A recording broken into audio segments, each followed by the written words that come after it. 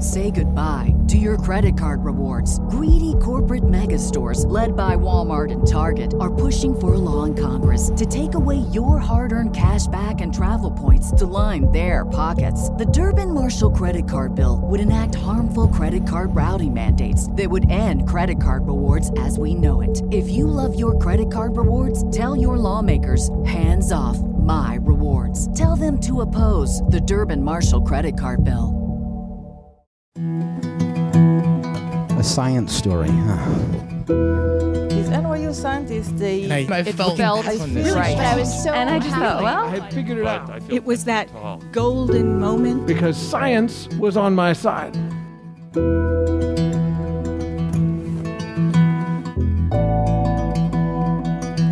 Hi, everybody. Welcome to the Story Collider, where we bring you true personal stories about science. I am your host, Erin Barker, and this week we're presenting stories about black holes. And in true Story Collider fashion, we mean that both literally and figuratively. Sometimes you study regions of space with a gravitational field so intense that no light can escape, and sometimes you just feel like you're trapped in one. Our first story generously offers us both interpretations. That story is from Jesse Shanahan. It was recorded in September 2017 at Busboys and Poets 5th and K in Washington, D.C. The theme that night was control.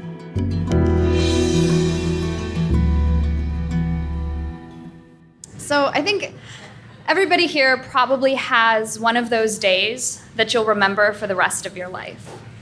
This is the day that I will remember for the rest of my life. I remember it was the first Tuesday in September of my senior year of undergrad. Seemed like a normal morning. I woke up, the alarm ringing too early, as the alarm always rings too early, and I tried to sit up. And I couldn't. I tried to roll over. And I couldn't.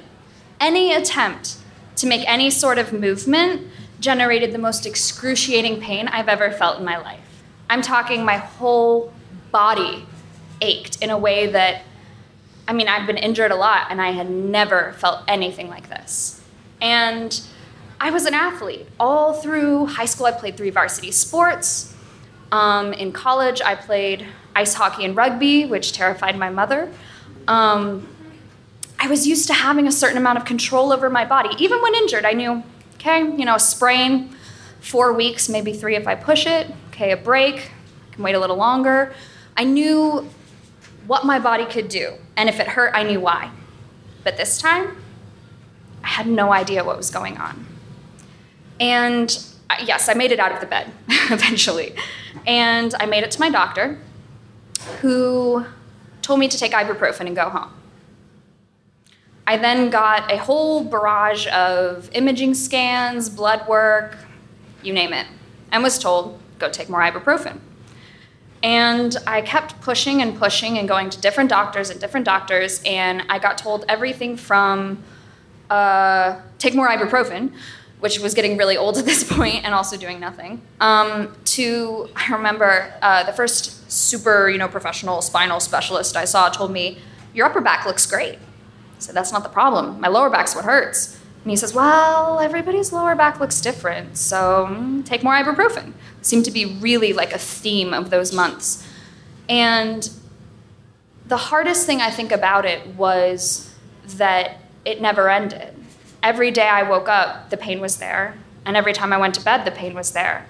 And as time passed, it became my normal.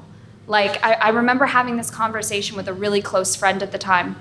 And I broke down and I said, I had this dream last night, and in my dream I was in pain. And now all of my dreams I'm in pain. And I said, I can't remember what it feels like to not be in pain anymore. Like, this has become my normal.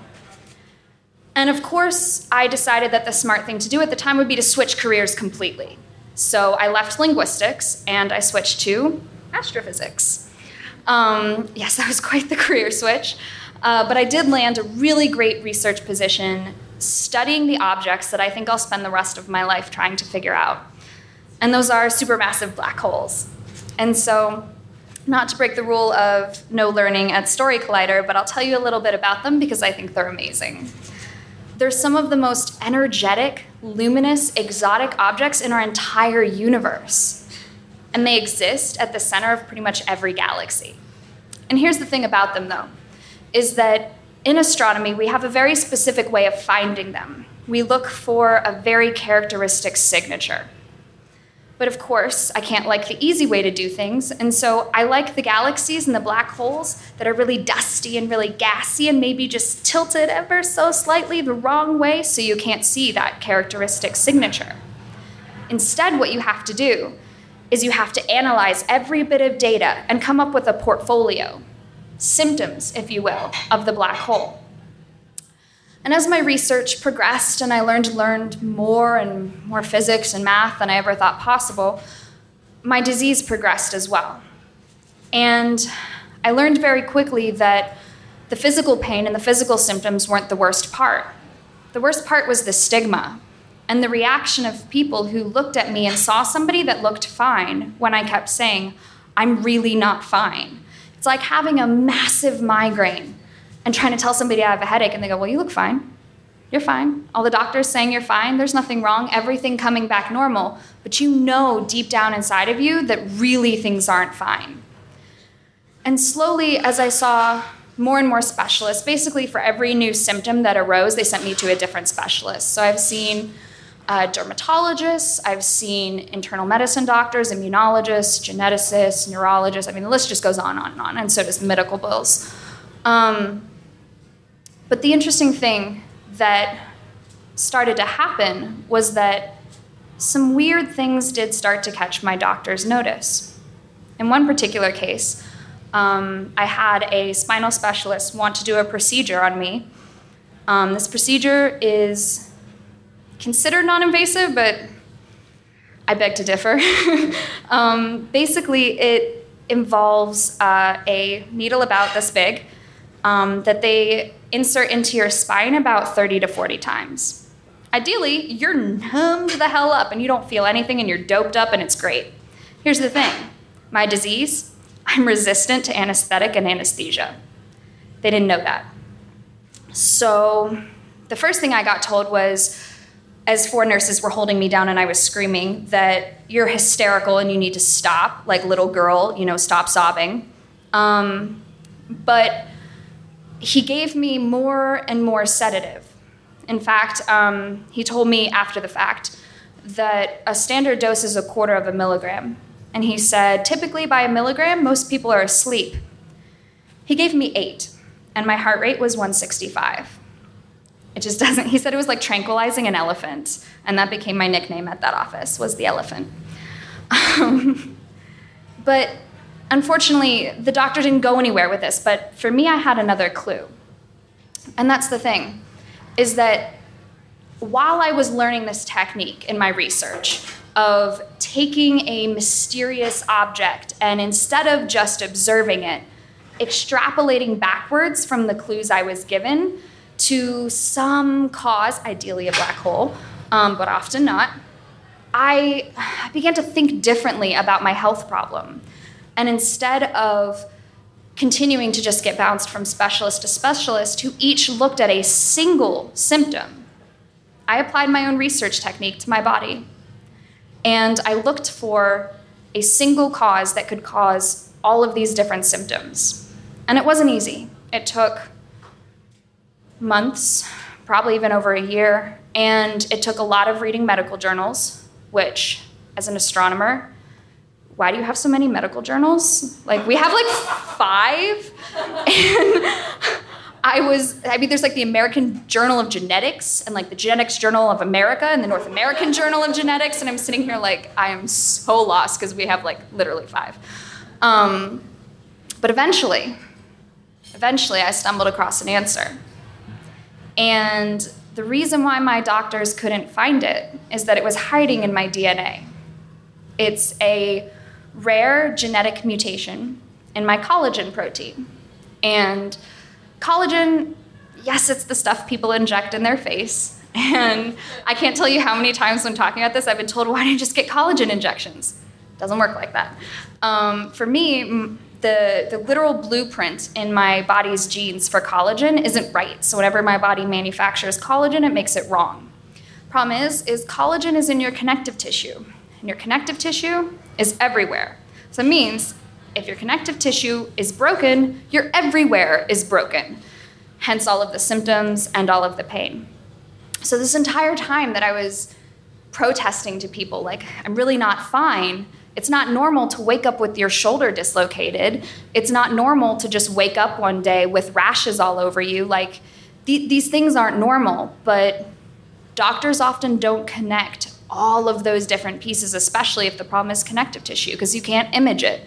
It doesn't show up on an X-ray, and it doesn't show up on an MRI, and the only way to really get diagnosed is for a doctor to have that eureka moment and go, I think I know what this is, and no one ever did. So I did bring my portfolio of evidence, much like my portfolio of research, to my doctor, who referred me to an internal medicine doctor who made what's called a clinical diagnosis, which for genetic conditions means they don't do that gene test, they just kind of look at the symptoms and go, yeah, I think this fits. But after a 2.5-year wait list to see the only geneticist in the United States who studies adults with my condition, I got my genetic confirmation in November. And, this entire time that I had been dealing with this, if there's one thing I remember, it's how afraid I was. I went from being adventurous and maybe a little thrill-seeking and loving to take risks and putting my body in all kinds of harm's way just because it was a sport and it was fun. And I went from that to anxious and fearful of anything that could make me worse. I didn't go outside. I stopped doing pretty much everything because anything that would make it worse was something I didn't want. And although my condition is progressive and it's incurable and there's no treatment, having a diagnosis, I'm not afraid anymore. It gives me my control back. In a sense, I'm not afraid because it's not unknown. I know what's going on. I know why something hurts. And this really, really puzzles me as a scientist because as scientists, pursuing the unknown is the basis of research. The things we don't know are what excite us and what inspire us. They're not what we should fear. But when it happens in my personal life, I was paralyzed by fear. But in my research, it's something that I chase after. And it's very interesting to me because it's that pursuit of the unknown despite our fear that gives us technological progress. It gives us advancement of our species. But in my personal case, it saved my life.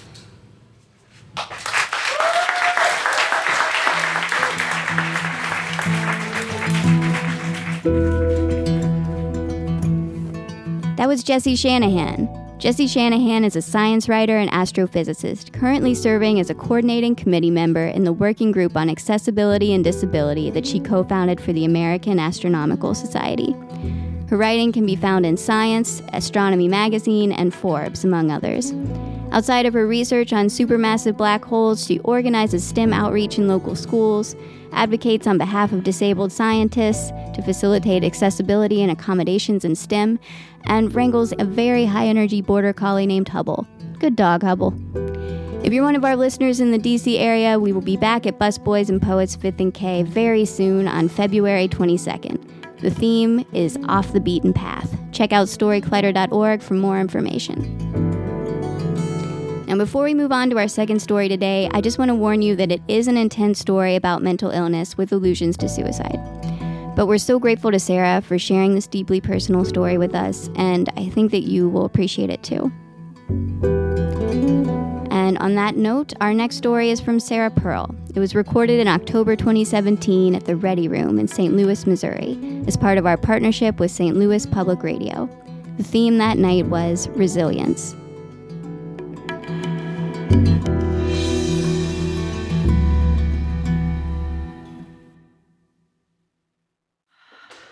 I was 4 years old the first time I mentioned that I wanted to die. I told my mom that I would rather be dead because I wanted to be with my grandma in heaven.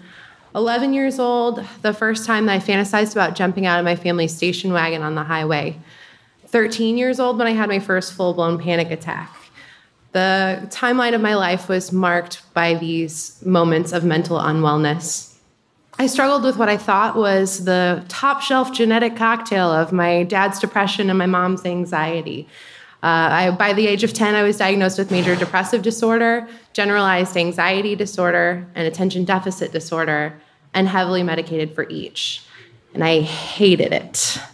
The constant change in prescriptions, the side effects, the judgmental stares from the kids as I stood in line with all the crazy kids outside of the nurse's office to get our medicine, the tangible daily reminder in the form of a pill that I was not strong enough to handle life on my own. After years of forced treatment, I felt helpless and worthless. And so when I moved away from home for college, I quit taking all my prescriptions. I thought that I could experience life more fully without the blanket of medication weighing me down. I denounced any kind of treatment because everything I had tried before never worked. So at the age of 27, after several years of struggles, I decided that it was finally my time to go. The voice of suicidal ideation became just a daily thing for me, became so everyday and normal that I referred to it as my worst best friend. After a decade without treatment, it became all I knew. So I made a plan, and I called my mom to say goodbye, and I headed out to my final destination, a beautiful bluff that overlooked the Buffalo River in Arkansas. But as I peered over the edge, something inside me urged me to call the Suicide Prevention Lifeline. That urge was my brain making its last attempt at survival. The volunteer Amanda told me that my life was valuable, that I didn't need death, I just needed treatment. I didn't want anyone to know what was going on where I was living at the time, so she convinced me to come home to St. Louis to be near family, and she called me throughout the drive to talk me all the way home. My parents took me straight to the emergency room of a hospital that was recommended by our insurance company, only to find out when we got there that the psychiatric unit had been closed the year before due to lack of funding. So I was held in a small room with only a stretcher for 2 very blurry days. I was heavily sedated, both as a proactive measure because I still wanted to harm myself, and also so that I could stop crying long enough to sleep. As soon as a bed opened up in another hospital, they transferred me by ambulance in the middle of the night. When I got there, they took me into a small room to sign paperwork that I couldn't even read through my heavy sedation and my constant tears. Unknowingly, I was signing away all of my freedom and every decision-making ability to a group of medically trained strangers. After that, they took me to my bed, and I cried myself to sleep silently. When I woke up in the morning, I was looking at a bed next to me, empty because my roommate had already left for breakfast. The windows were thick and darkly tinted with one-way visibility so that I could look out on a grayscale version of the world, but no one could look in and see me.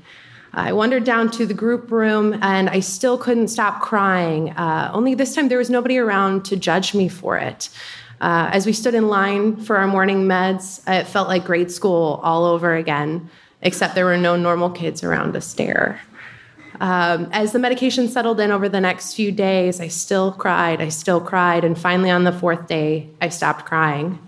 Once I was fully medicated, my family came to visit for the first time, and I was so frustrated by how slow my thoughts and my speech felt. When my sister gently told me that I was actually speaking at a rate they could finally keep up with. I don't know what my normal pace was, apparently light speed. But that voice, that suicidal ideation, my worst best friend, was gone after years of daily abuse. And what was more terrifying was that I didn't know if or when it would come back. The next day over the phone, my mom suggested that I should be evaluated for bipolar disorder. Her therapist actually recommended it. And I was defensive. I was confused. I was scared. It's like, bipolar disorder? I don't black out and go into rages, and my mood's not up one second and down the next. And I knew that if it was on my chart, that there's no way I'd be able to get it off. And if I had bipolar disorder, who would love me, date me, hire me, book me as a comedian? All right. Surprisingly, plenty of people. But we didn't have any access to computers or devices. And so I asked the staff for information. I dove in head first. I've always been a curious person. And so when I'm faced with something that I'm afraid of or that I don't understand, I try to learn everything that I can about it. At this point, I didn't even know that there were different types of bipolar disorder. Reading the criteria for diagnosis was like reading a really accurate horoscope. I exhibited every single symptom of type 2 bipolar disorder. So they prescribed me a leading medication to treat bipolar and, oddly enough, seizures. And I started to feel like a better version of myself, one that I hadn't seen in a decade. Depression had stolen everything from me, including even my ability to read. But I'd still brought along my anthology copy of Hitchhiker's Guide to the Galaxy. It was like a security blanket with the words "Don't Panic" on the cover. Lots of Hitchhikers fans, great. With medication, I was finally able to read again, and I will never forget being shocked by the sound of myself laughing out loud again at the guide. Even though it's not science fact, I can say that science fiction made me cry tears of joy. So, but all that paperwork that I signed, even though I was feeling better, that paperwork meant that I had no say over when I was able to leave. So I blundered through the next couple of weeks with a lot of trial and error. I found out the hard way that the uncomfortable corner that the phone was in was for acoustic purposes. When I was complaining about the world's worst group therapy leader, resulted in a lot of glares from the staff. I learned that milk of magnesia is a magnesium supplement or suspension, best not taken after broccoli dinner, unless you want to suffocate your roommate with stench. I even made a fake cigarette out of a bendy straw and a piece of rolled up napkin, and I thought I was the world's most brilliant inventor, only to find out that everybody up on the geriatric floor did the same thing. So, but we spent a lot of our time coloring and doing puzzles and watching movies without ever once in 2 weeks being allowed to go outside. And the mindlessness of it made me feel like I was starting to make a backslide in sanity. So I started thinking about re-entering everyday life when I was out. I'd only been doing stand-up comedy for about a year at this point, but it was the first thing I wanted to do as soon as I was released. Comedy's always been my primary lifelong coping skill. Whenever I'm sad or upset, I diffuse emotion with humor. And I found in that first year that I was happiest when I was on stage making people laugh. As I started to feel better, I started joking around with everyone. I started writing down new ideas for material. And I made plans for performing as soon as I got out. One night when my roommate and I couldn't sleep, I did a set for her, and she laughed so loudly we got in trouble. So I really couldn't wait to do it. Comedy gave me a goal and a purpose and a reason for making it through the hard times so that we could laugh about them later. The time finally came for my release, and as I walked through the doors that my family had come through to visit so many times, I felt reborn. After 2 weeks of being stuck inside when the outdoors were really, really important to me, I expected to hear angels singing and see the clouds parting and to be overwhelmed by the senses of the outside world. What I saw instead was a rundown parking lot in Granite City. And the only sense that was overwhelmed was from the smell of the City Works facility nearby. But I spent my first few days with family and friends and the daunting task of dealing with insurance companies, hospitals, making appointments and getting prescriptions. And I stopped by the hospital again before I headed home to get a note for work. And as I walked past the one-way mirror windows of the group room, I couldn't see the women behind it, but I knew that they were looking out at me. And I wanted so badly to be able to signal to them in some way, to tell them to be strong, that they'll be okay, that if I can walk through this world with a newly diagnosed mental illness, they can too. One of the rewards for recovery is being able to pass through doors at your own will, something that I had completely taken for granted and never would again. Another reward for recovery was having access to information again. And so I dove right into the science behind my disorder. I found out that it's really difficult to diagnose bipolar disorder in children because it typically presents itself as depression and ADD. That likely my amygdala is atrophied from years of high cortisol levels and imbalanced serotonin.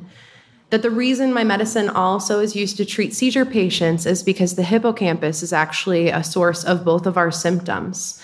That the list of people that I share my diagnosis with is really long and includes heroes of mine like Maria Bamford. That research is always ongoing, which means that even on days where I feel completely alone, somewhere there's a research fellow I will never meet who cares about me. And also that my disorder, type 2 bipolar disorder, has one of the highest rates of comorbidity with death, even higher than that of cancer, and that I'm lucky to have made it out alive. The first time that my worst best friend came back was when I opened my hospital bill. But instead of giving it any merit, I saw it as a way to identify my triggers. I still catch myself noticing for rent and now hiring signs everywhere. But recovery means learning to trust myself again after years of unreliability. I have a list of coping skills and relapse signs on the side of my fridge that I don't hide anymore when people come over, because recovery means being able to ask loved ones for help. I have a Hitchhiker's Guide to the Tattoo now with a banner across the top that says, "Not again," as a reminder that I never want to go back to that way of living. I perform stand-up comedy on a consistent basis because recovery means doing what lifts me up on my lowest days.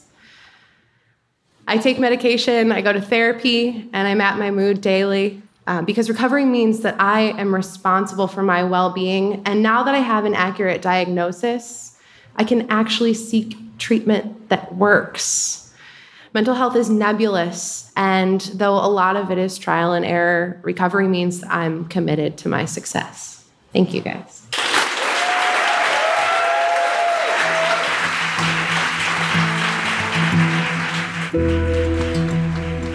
That was Sarah Pearl. Born and raised in St. Louis, Sarah is an up-and-coming comedian, musician, and storyteller. She's performed throughout the Midwest, most notably at Laugh Factory Chicago, Helium Comedy Club, and one time, a back porch without a coat during winter.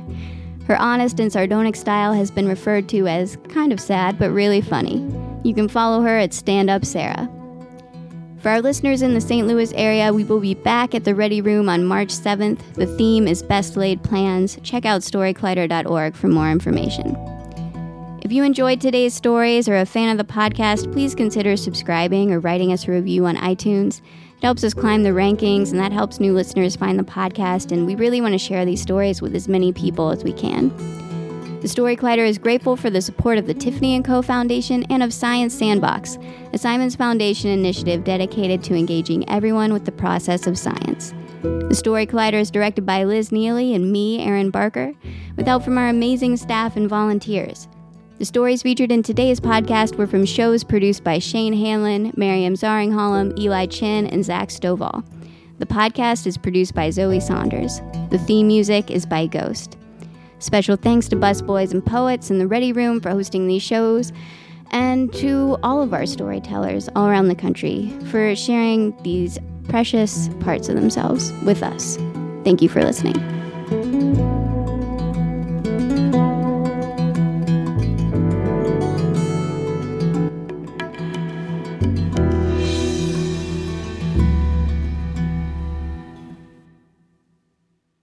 Transform your home in one weekend with paint from Menards. Get a paint that combines durability and gorgeous color. Dutch Boys DuraClean Interior Paint and Primer in One offers Stay Clean technology, making your home stay beautiful and clean longer. And with Dutch Boys Easy Opening, Smooth Pouring Container, transforming your home has never been easier. Save big money on Dutch Boy paints and head into Menards to get your paint project started today. Save big.